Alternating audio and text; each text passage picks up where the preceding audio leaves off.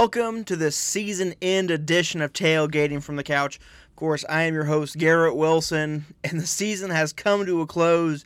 They finished it. They crowned a national champion. Alabama, your 2020 national champions, after a 52-24 win over Ohio State. The sixth national title for Nick Saban at Alabama. The seventh national title for Nick Saban overall, passing Bear Bryant for most national championships as a head coach. And we'll talk about Saban's legacy here in a little bit, but looking at this game specifically, it's a game that Alabama was really in control of the entire time. At one point, there was a Mac Jones fumble. Ohio State went and scored. It was 14-14, but from that point forward, it was just all Alabama.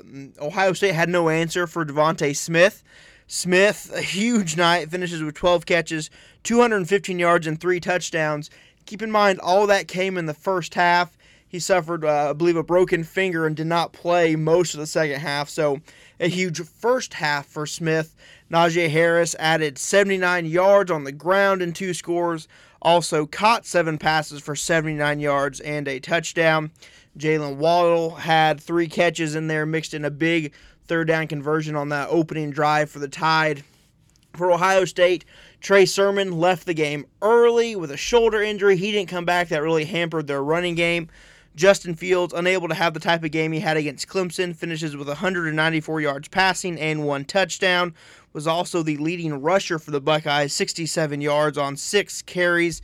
Mac Jones, huge night for him, 464 yards passing and 5 touchdowns again. It was a game that Alabama felt in control of the entire way. They really looked like a dominant team, like the much better team, and I think undoubtedly the best team in the country this season. Sometimes you crown a national champion, and I think you're left wondering, well, were they really the best team this year? And I think the past 2 seasons with LSU and the Joe Burrow-led team, and this year with Alabama, there's no doubt that the best team in the country this year won the national title. So I think that's one thing we can take solace in what's been a crazy year, an up and down year. People wondering, well, did Ohio State even play enough games? I think they proved to a lot of people that they maybe belonged there by beating Clemson. But I think it was very clear that Alabama was just a much better team on Monday night, and the Crimson Tide really showed that. So congratulations to them. Another national championship. Ratings for that game way down. I believe something like 18 million watched it. That's down, I think, from 34 million in the initial college football playoff championship game. It was the lowest rated national championship game since the beginning of the BCS era. So, going to see what the committee does and what college football does to try to get more eyeballs back on the national championship game. I think some people are tired of it being the same types of teams. They want an expanded playoff. The bowls are starting to lose some of their meaning. So it's been a weird year, but I think it'll be interesting to see moving forward what they choose to do, try to get more eyes back on the national title game. But talking about that national title game, talking about Nick Saban again, his 7th national title overall, his 6th at Alabama, and I don't think there's any doubt for most people that Nick Saban is one of the, if not the greatest college football coach of all time. Eddie Robinson at Grambling has an argument as well, but on the level Saban's been at for so long, I mean, since he got to Alabama in 2007, I believe is when he started, they had I think won 9 games his first year, something like that, but they've just been rolling ever since. It's hard to remember a time when Alabama wasn't in the national title picture, and I can remember Alabama with Brody Croyle and even John Parker Wilson early in his career, playing at a 500 level. They lost the game to an Oklahoma State team that finished 7-6 back in 2006. So what Saban's done at Alabama is really incredible. But one thing I do want to point out, and this might sound like a bitterness from a different fan base, or someone who doesn't quite buy into all the SEC hype all the time. They're a great conference. The SEC teams always get the benefit of the doubt when it comes to the rankings and to the committee, and no team gets more of a benefit of that doubt than Alabama. 2 instances in Nick Saban's career, 2 instances where his team didn't even play for a conference title, yet went on to win the national championship 2011 and 2017. LSU won the SEC and won the SEC West in 2011. Georgia won the SEC. I believe Auburn won the SEC West in 2017. 2017, Alabama was let into the playoff. They end up beating Clemson. They then go and beat Georgia in overtime. And, of course, 2011, the year that I think most people believe brought upon the college football playoff with the closest voting margin in BCS history when they were just ahead of Oklahoma State to that rematch against LSU, and they dominated LSU. So one of those things that you do wonder if, Saban doesn't get that benefit in 2011 and they don't play for national title.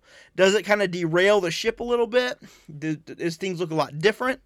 So you can also look back at his title with LSU and back in 2003 when they beat Oklahoma. A lot of people will tell you that LSU team was good. Not near the best team in the country that year. USC, if we remember, went undefeated, claimed a share of the AP national championship, but those two teams didn't play. So imagine a USC matchup and how that changes the outlook of Nick Saban. So we'll have another Nick Saban tie-in here in a little bit, but still a great year for Saban. A crazy year overall. We saw some entertaining games. We have a lot coming back for in 2021 that's going to be interesting to watch. OU in the Big 12 looks like they're going to ascend to another dominant year. Iowa State's bringing a lot of people back. Texas just hired Steve Sarkisian. They're going to see what happens with that. Bill O'Brien expected to be hired at Alabama to replace Sarkisian in the offensive coordinator role. Georgia's got a lot of talent coming back, led by JT Daniels. Clemson, the Trevor Lawrence era now over. And it is now up to DJ Uiagalelei to take the reins of that program. Alabama, losing Mac Jones, Devontae Smith, Waddle Harris, losing a lot of talent, seeming to reload, though, with another big recruiting class, maybe the best recruiting class we've seen in the past 15 years. So 2021 could be another very interesting year. And talking Alabama and the idea of reloading, it wasn't too long ago we felt Texas was always going to reload as well. They had Garrett Gilbert coming up. They were going to just keep winning games, playing for Big 12 titles, playing for national championships, and it kind of fell off. That's always a possibility. All it takes is one season to kind of go awry, and that dynasty can crumble. I mean, we've seen it before so many times. Texas, USC, Miami were all once dominant programs in college football, and now they're still trying to climb their way back up. Miami looks pretty interesting next year. D'Eriq King, as long as he's healthy, coming back. Charleston Rambo, the receiver from Oklahoma, transferring to Miami. So that'll be interesting to look at. In the American, Chandler Morris, Chad Morris' son, transfers from OU. He's going to SMU. He'll be joined by Grant Calcaterra, the incredible tight end out of Oklahoma. So a lot to look for next year as far as, who really steps up and keeps things rolling into 2021. A lot of blue bloods at the front. We're going to see Clemson, Alabama, Georgia, Oklahoma, kind of the top four I've seen being thrown around. Those too early top 25 polls that a lot of people talk about. So again, a great year, and kind of moving into the off season.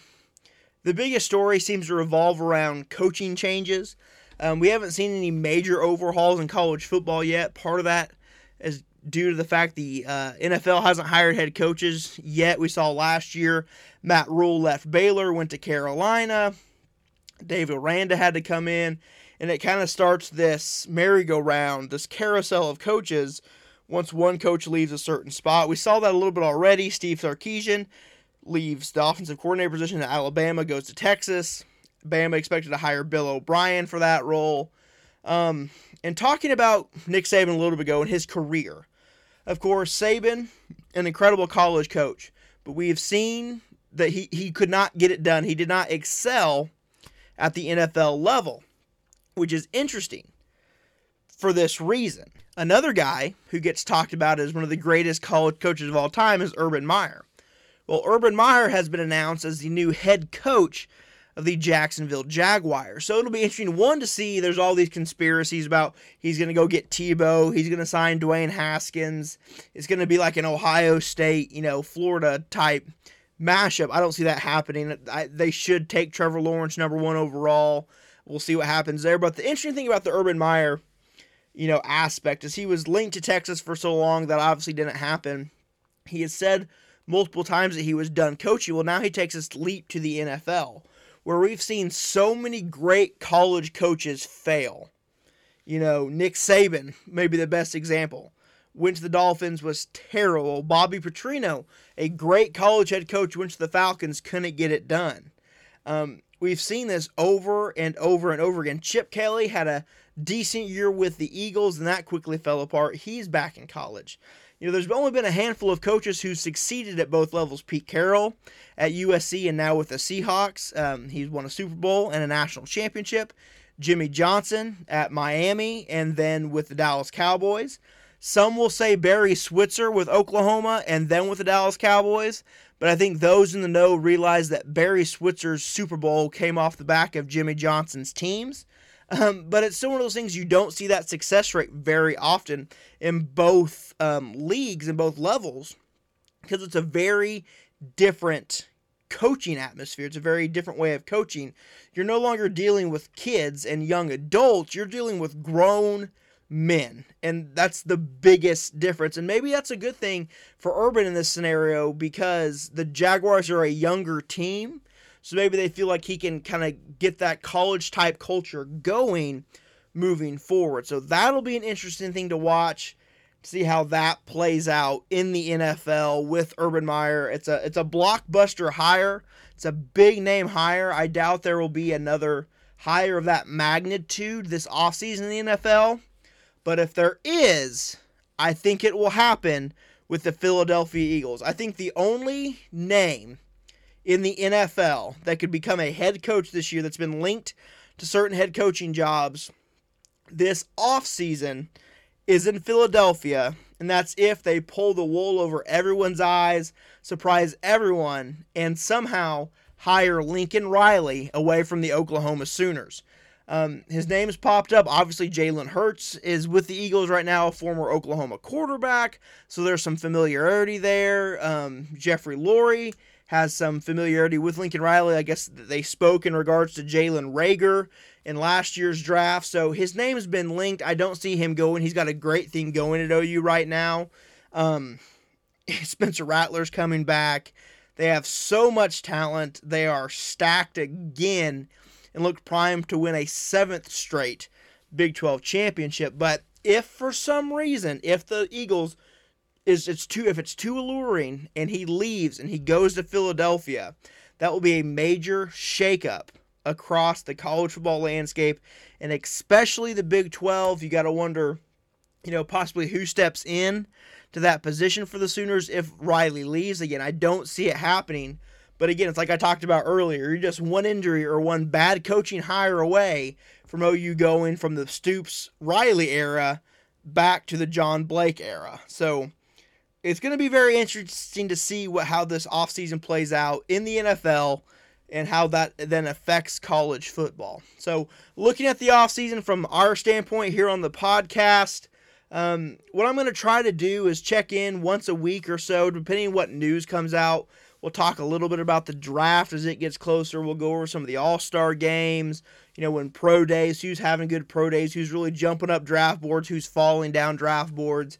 Of course, any head coaching news or coaching news in general, there's always that period of transfers that happen, big recruiting signings, things like that. I'll try to come in every so often and talk about those and just kind of keep things rolling until it's time for the 2021 college football season. Hopefully one that's filled with fans. We're seeing full stadiums and the atmosphere that we all love that comes with college football. Hopefully that can be back in 2021. I started this about halfway through the season this year.